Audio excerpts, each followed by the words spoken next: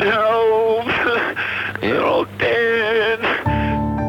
David Cullen Bain, the Dunedin man found guilty of murdering his family, appeared to go into a state of shock on hearing the guilty verdict. He started saying black hands, that they were taking them away. Black hands. Do you find the accused guilty or not guilty? Not guilty. I want to assure you, I did not kill my family. So who killed the Bain family? We might never know with mathematical certainty, but we can certainly come to some conclusions on who is the more probable killer of the Bain family out of David and Robin. Don't forget, these are the only two options. No third parties come into the equation. The answer, in my view, is inescapable, and the answer will tell us whether David Bain was cheated of compensation for being jailed for 13 years. I'm journalist Martin van Beynen, and this is the last episode in a 10-part podcast series about the Bain family murders. On June the 20th, 1994, 5 members of the Bain family were shot in their home in Dunedin. Only the father, Robin Bain, who appeared to have shot the family and then himself, or his son David, the only survivor, could have been responsible. David was convicted of the murders in 1995, but acquitted after a second trial in 2009. Over the last 9 episodes in this series, we've covered a lot of ground. We've looked at the Bain family and their various sad and peculiar dysfunctions. We've exposed the hard evidence against David and the lack of it against Robin. We've looked at their personalities and possible motivations. It probably won't come as much of a surprise to hear that I think David Bain shot his family on June the 20th, 1994. That was my view after covering David's second trial as a reporter in 2009, and remains my opinion after spending the last 3 years looking at all the evidence again. A jury may not have been satisfied of David's guilt beyond reasonable doubt in 2009, but whether he is innocent, as he claims, is quite another question. This episode looks at exactly why I think David is guilty of shooting his family. And I hasten to add, this is just my view, my opinion. People might think I've reached the position I have after struggling with 2 nearly equally strong and compelling options. In other words, opting for David Bain as the shooter was a close thing. Well, it hasn't been an easy exercise because of the complexity of the evidence. But in my view, the thrust of the evidence is so clear that to argue David is innocent is mostly wishful thinking and against all the natural and logical inferences from the evidence. You will recall the episodes on the hard evidence against David and Robin, and how the factors pointing to Robin are mainly conjecture based on outside possibilities. The absence of evidence in some areas may be the fault of the Dunedin police investigating at the time, but it's a big jump from saying the police and scientists made mistakes to saying those failures mean David is innocent. Unfortunately, the Bain case has become more about flaws in the police investigation and scientific analysis than the evidence actually uncovered showing David is a much more likely killer of the Bain family than his father. Let's just look at the combined strength of the 5 items of hard evidence pointing to David as the shooter. These are David's bloody fingerprints on the rifle, Stephen's blood on David's clothes, the lens found in Stephen's room, David's injuries, and David hearing his sister Laniet gurgle when, if his story is correct, she should have been long dead. Each of these features of the case has difficulties and may have innocent explanations. The fingerprints may have originated from a rabbit shooting trip, and the blood on David's clothes might have come from David innocently brushing against bloodied surfaces in the house. Laniet might have continued breathing after being shot in the head 3 times. The lens might have got into Stephen's bedroom through some other cause, etc., etc. However, the difficulty for David is that all 5 items of evidence exist in the first place. Then he has another major problem. Not only does David have this powerful collection of evidence directly pointing to him as the killer, but he is also incredibly unfortunate, if he is innocent, to have Robin not leave a single clear clue that he is the killer. In other words, what an amazing coincidence it would be if David is innocent, that all these items have, through some quirk of terrible luck, combined to make him look guilty. It will always be difficult to piece together exactly what happened on that morning in Dunedin. Only David, in my view, knows the answers. David had clearly worked out a careful plan. Its main aim was to deflect suspicion from himself. He of course knew he would be a suspect, and knew he would need to point police away from himself. It's even possible breaking his usual glasses at his music teacher's house and mentioning the premonition of something horrible happening to his family were part of the plan to put himself in the clear.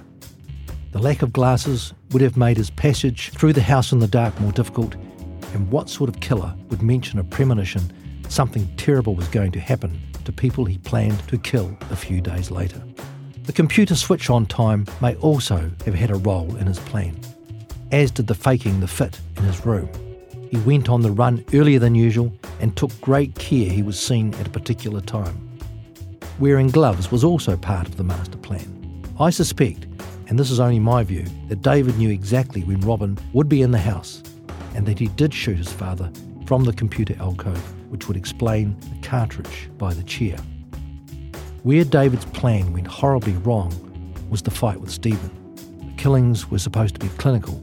Stephen waking up brought the murders into stark reality. Let's imagine for a moment what would have happened if David had not had the fight with young Stephen. First, David would have remained relatively blood-free, and although he might still have needed to put some of the clothes he wore in the shootings in the washing machine, he would have had little blood, if any, on his clothes, including his socks. He would also not have left his fingerprints and blood on the rifle, and his glasses would not have been broken, and no lens would have been left behind in Stephen's room. Neither would he have had any injuries to explain.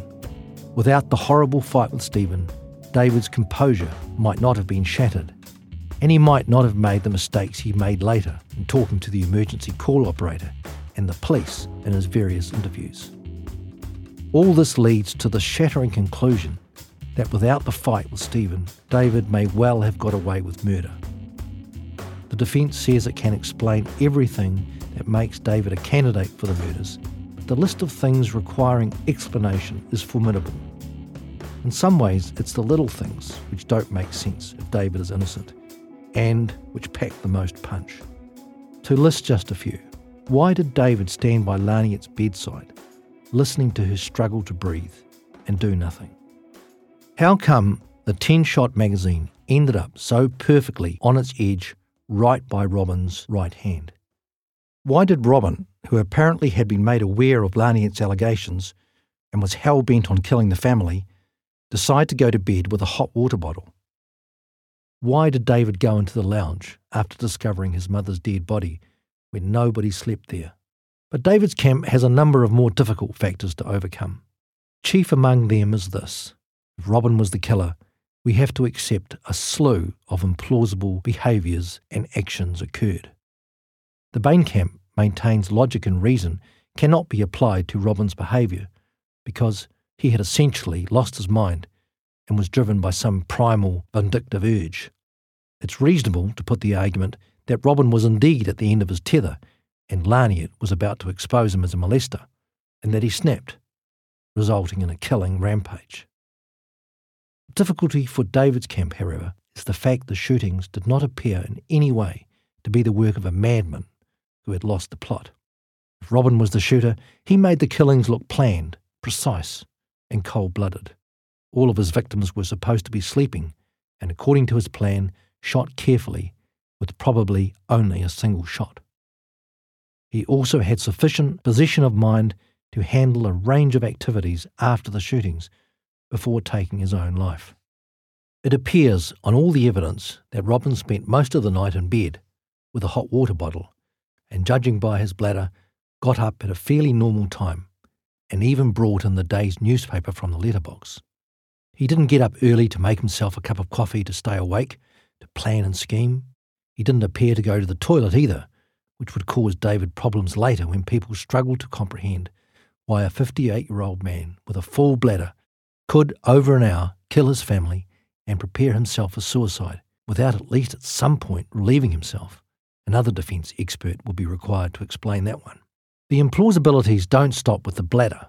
For David's story to stand up, we have to accept, in my view, a whole pile of them. Robin is supposed to have found the key to unlock the trigger lock on David's rifle in a little ceramic jar on David's desk in his bedroom. Only David was supposed to know where the key was, but it's quite possible Robin knew about the key or could have found it. But here is the odd thing. Instead of just grabbing the key from the ceramic container and getting on with the job, Robin neatly replaced the lid on the ceramic jar in which the key was hidden and put a hacky sack on top. If Robin was the killer, he must have put on a pair of white gloves belonging to David, even though he had his own pair. Why would Robin have felt the need to wear gloves, especially since he intended to end his own life after the killings? Surely having his prints on the rifle would have been the least of his worries. And of course, why would he use David's gloves when he had his own? The fight with Stephen should have left some nasty and obvious bruises on the frail, cadaverous Robin. The fight was vicious, and the combatants wrestled on the floor, hitting furniture and sharp edges. But Robin hardly had a mark on him. The already healing abrasions on his hands could be explained by work he had done on the spouting over the weekend. On the other hand, David had fresh injuries, including an injury on his leg, which looks very similar to an injury on Stephen's leg. And just another little thing. The curtain over the doorway into Margaret's bedroom, it didn't have a door, was closed when the police arrived. Robin, in his blood-splattered state after the fight with Stephen, must have come through the curtain as he was marching off to shoot his next victim. But he still took the time to neatly close the curtain again.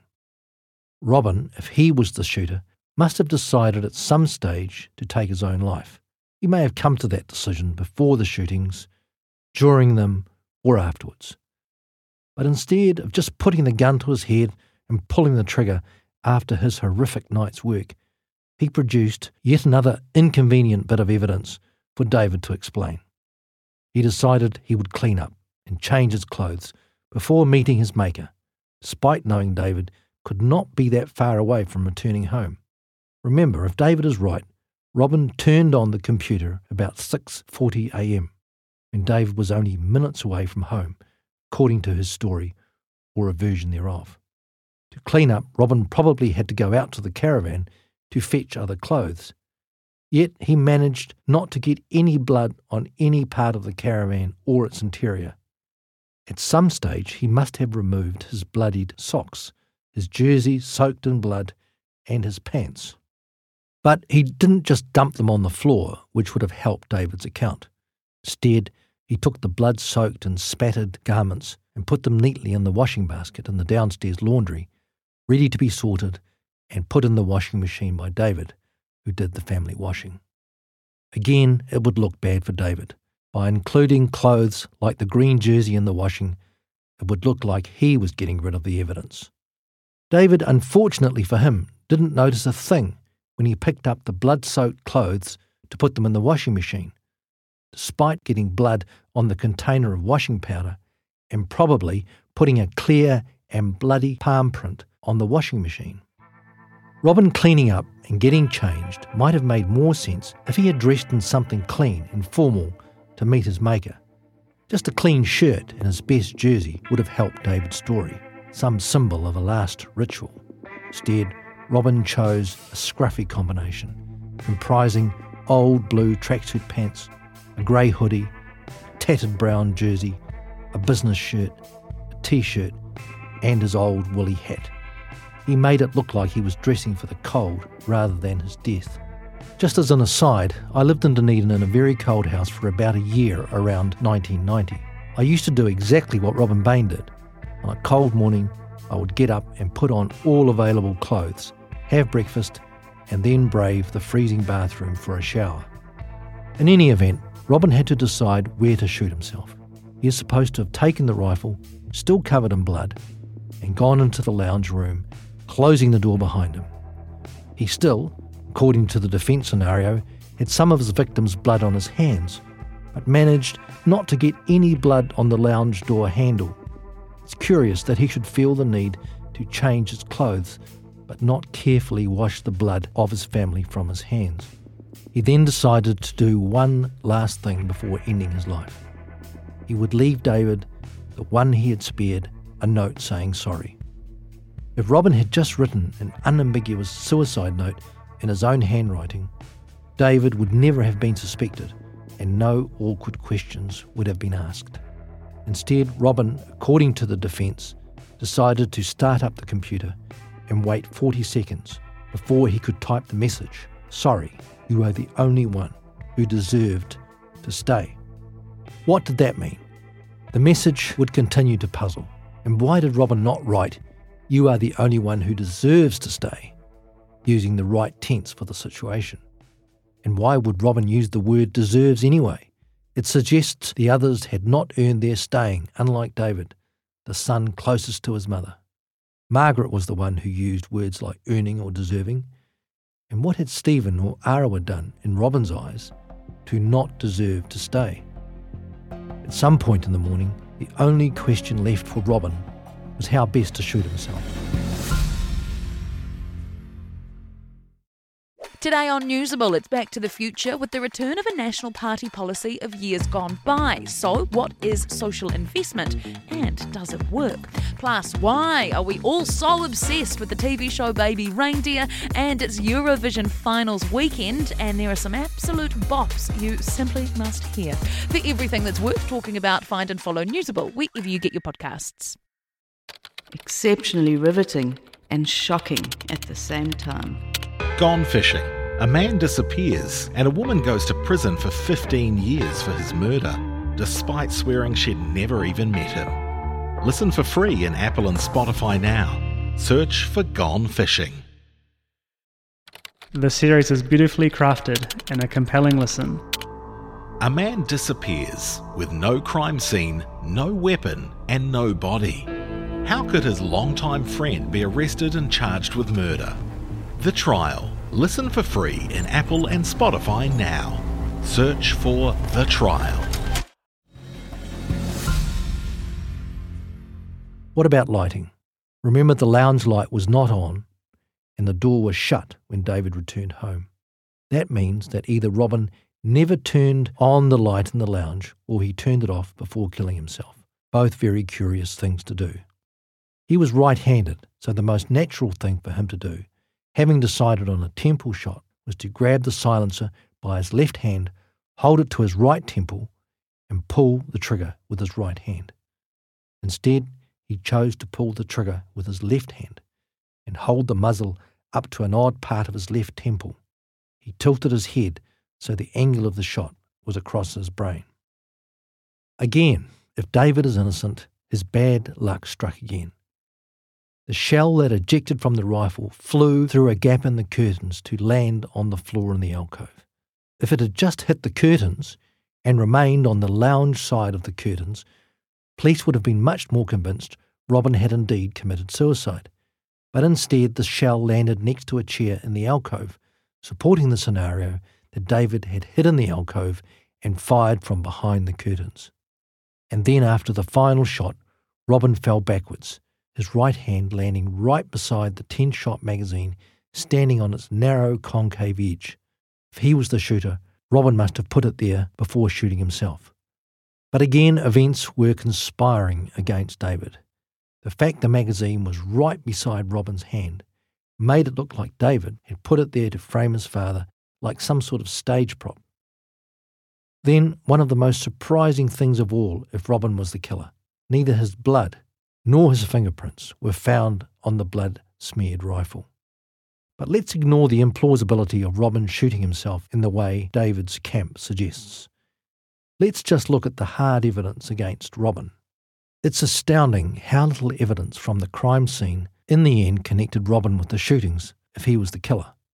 The suggestion he had his victim's blood on his hands is entirely speculative, and the evidence supporting his bloodied sock prints being in the house is tenuous at best.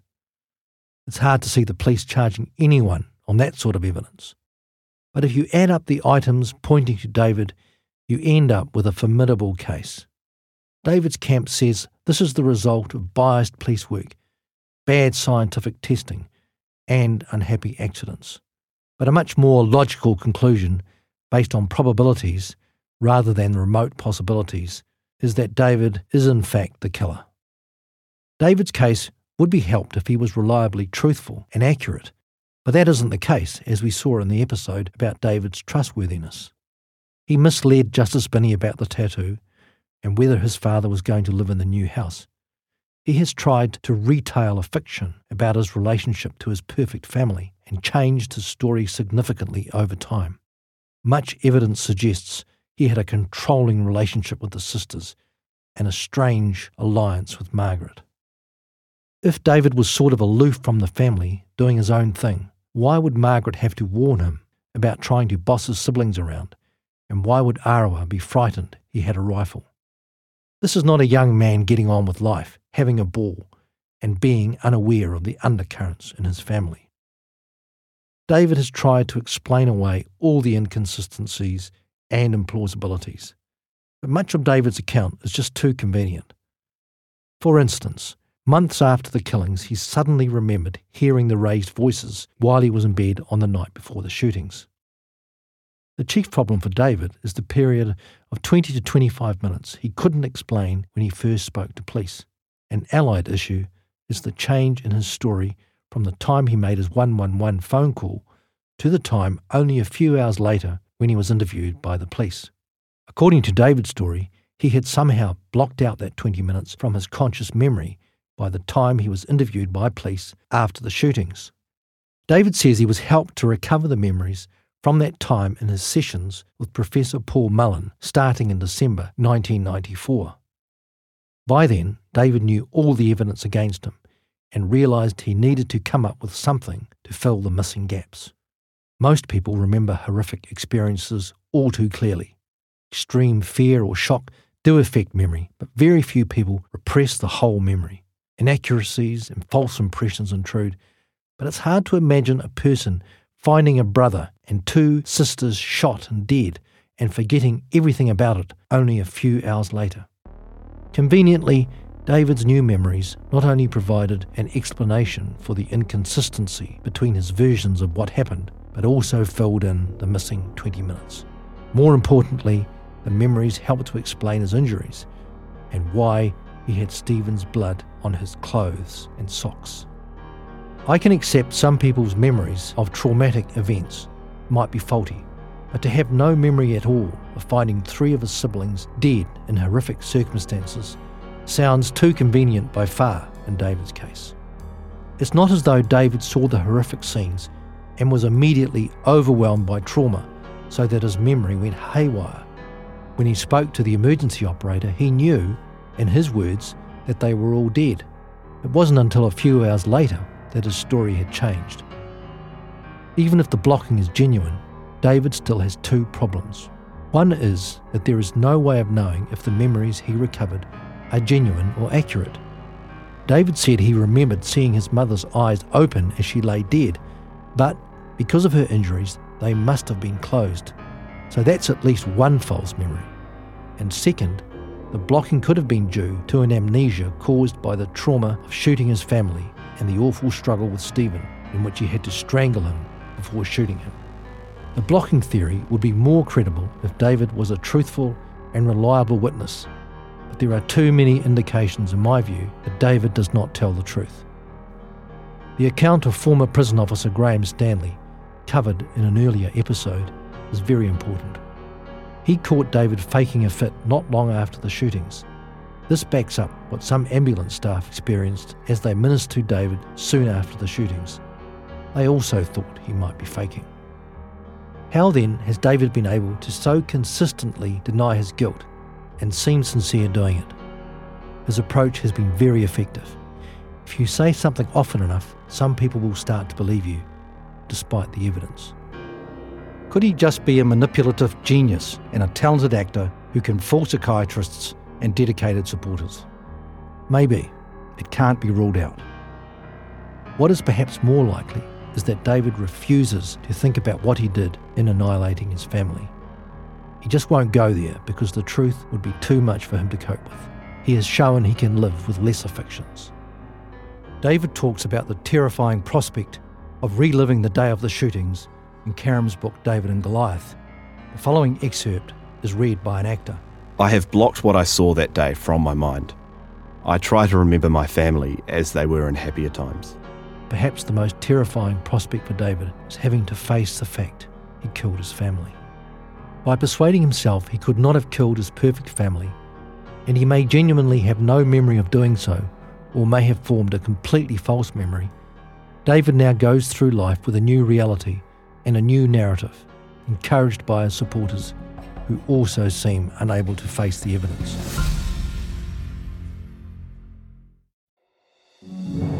If you don't have time to read the in-depth stories, or you just prefer to listen instead, The Long Read from Stuff is the podcast for you.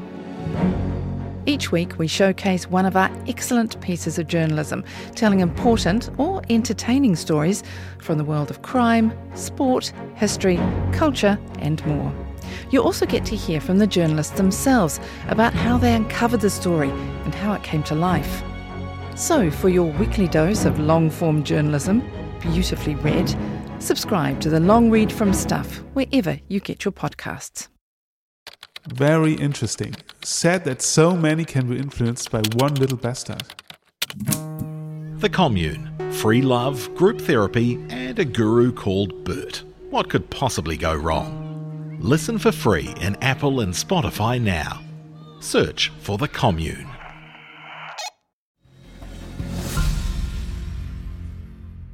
One of the most confounding aspects of the Bain case is why people are prepared to vouch for David's innocence, despite not knowing the case well or understanding its many elements.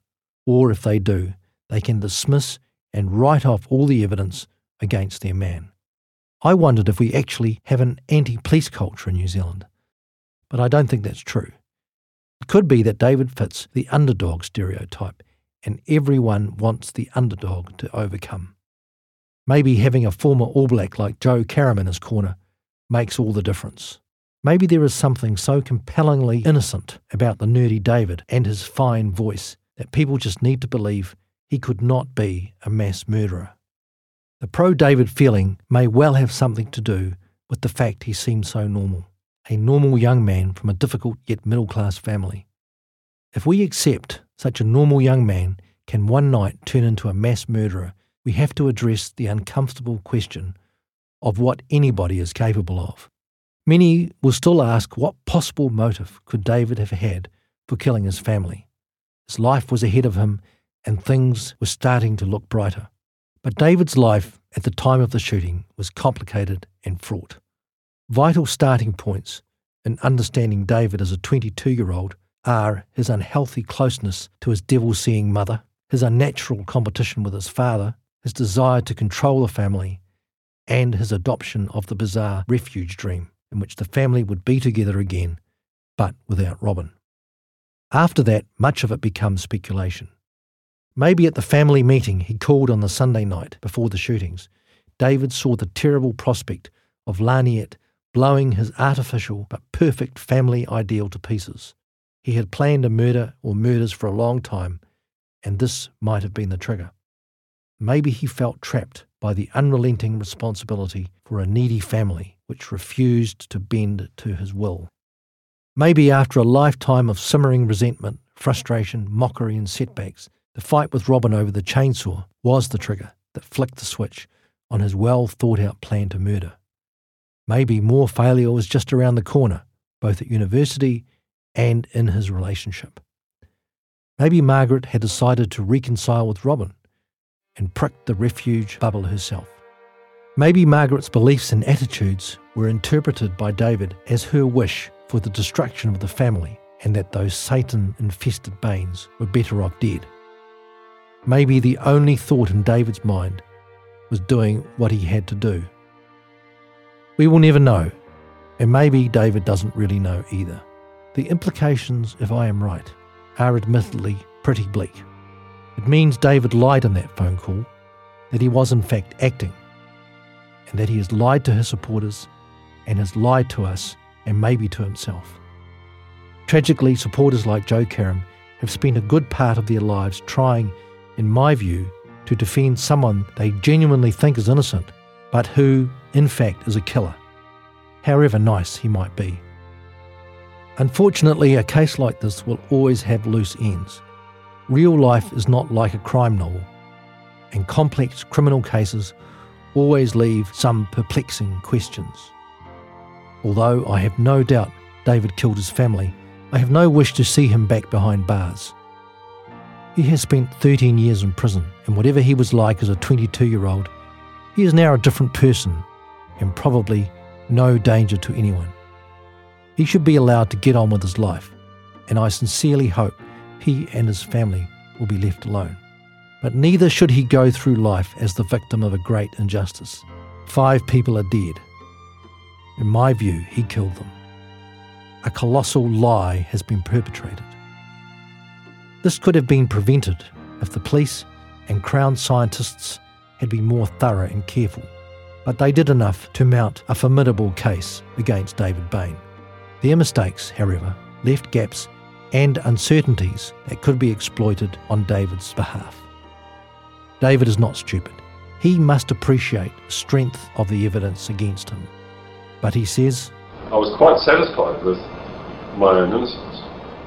What I hope we have shown in this podcast series is that we, the New Zealand public, have every reason not to be satisfied with David's innocence. And no matter how many times he pleads his innocence, and how often his supporters tell us what a nice guy he is, that doesn't change what, in my view, is the truth. The Bain family are buried together in a grave in the East Tyree Cemetery in Mosgiel, which is full of good Scottish names. The grave is not hard to find, and the headstone, a simple black granite affair, says nothing about how the Bain family died, except that they died tragically. This podcast series has tried to write a fuller inscription. I'm Martin van Beynen. Thank you for listening.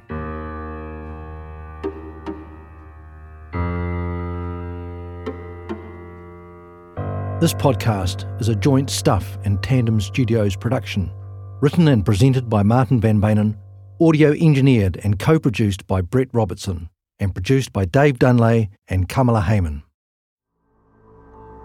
A man disappears with no crime scene, no weapon, and no body. How could his longtime friend be arrested and charged with murder? The Trial. Listen for free in Apple and Spotify now. Search for The Trial. A man disappears and a woman goes to prison for 15 years for his murder, despite swearing she'd never even met him. Gone Fishing. Listen for free in Apple and Spotify now. Search for Gone Fishing.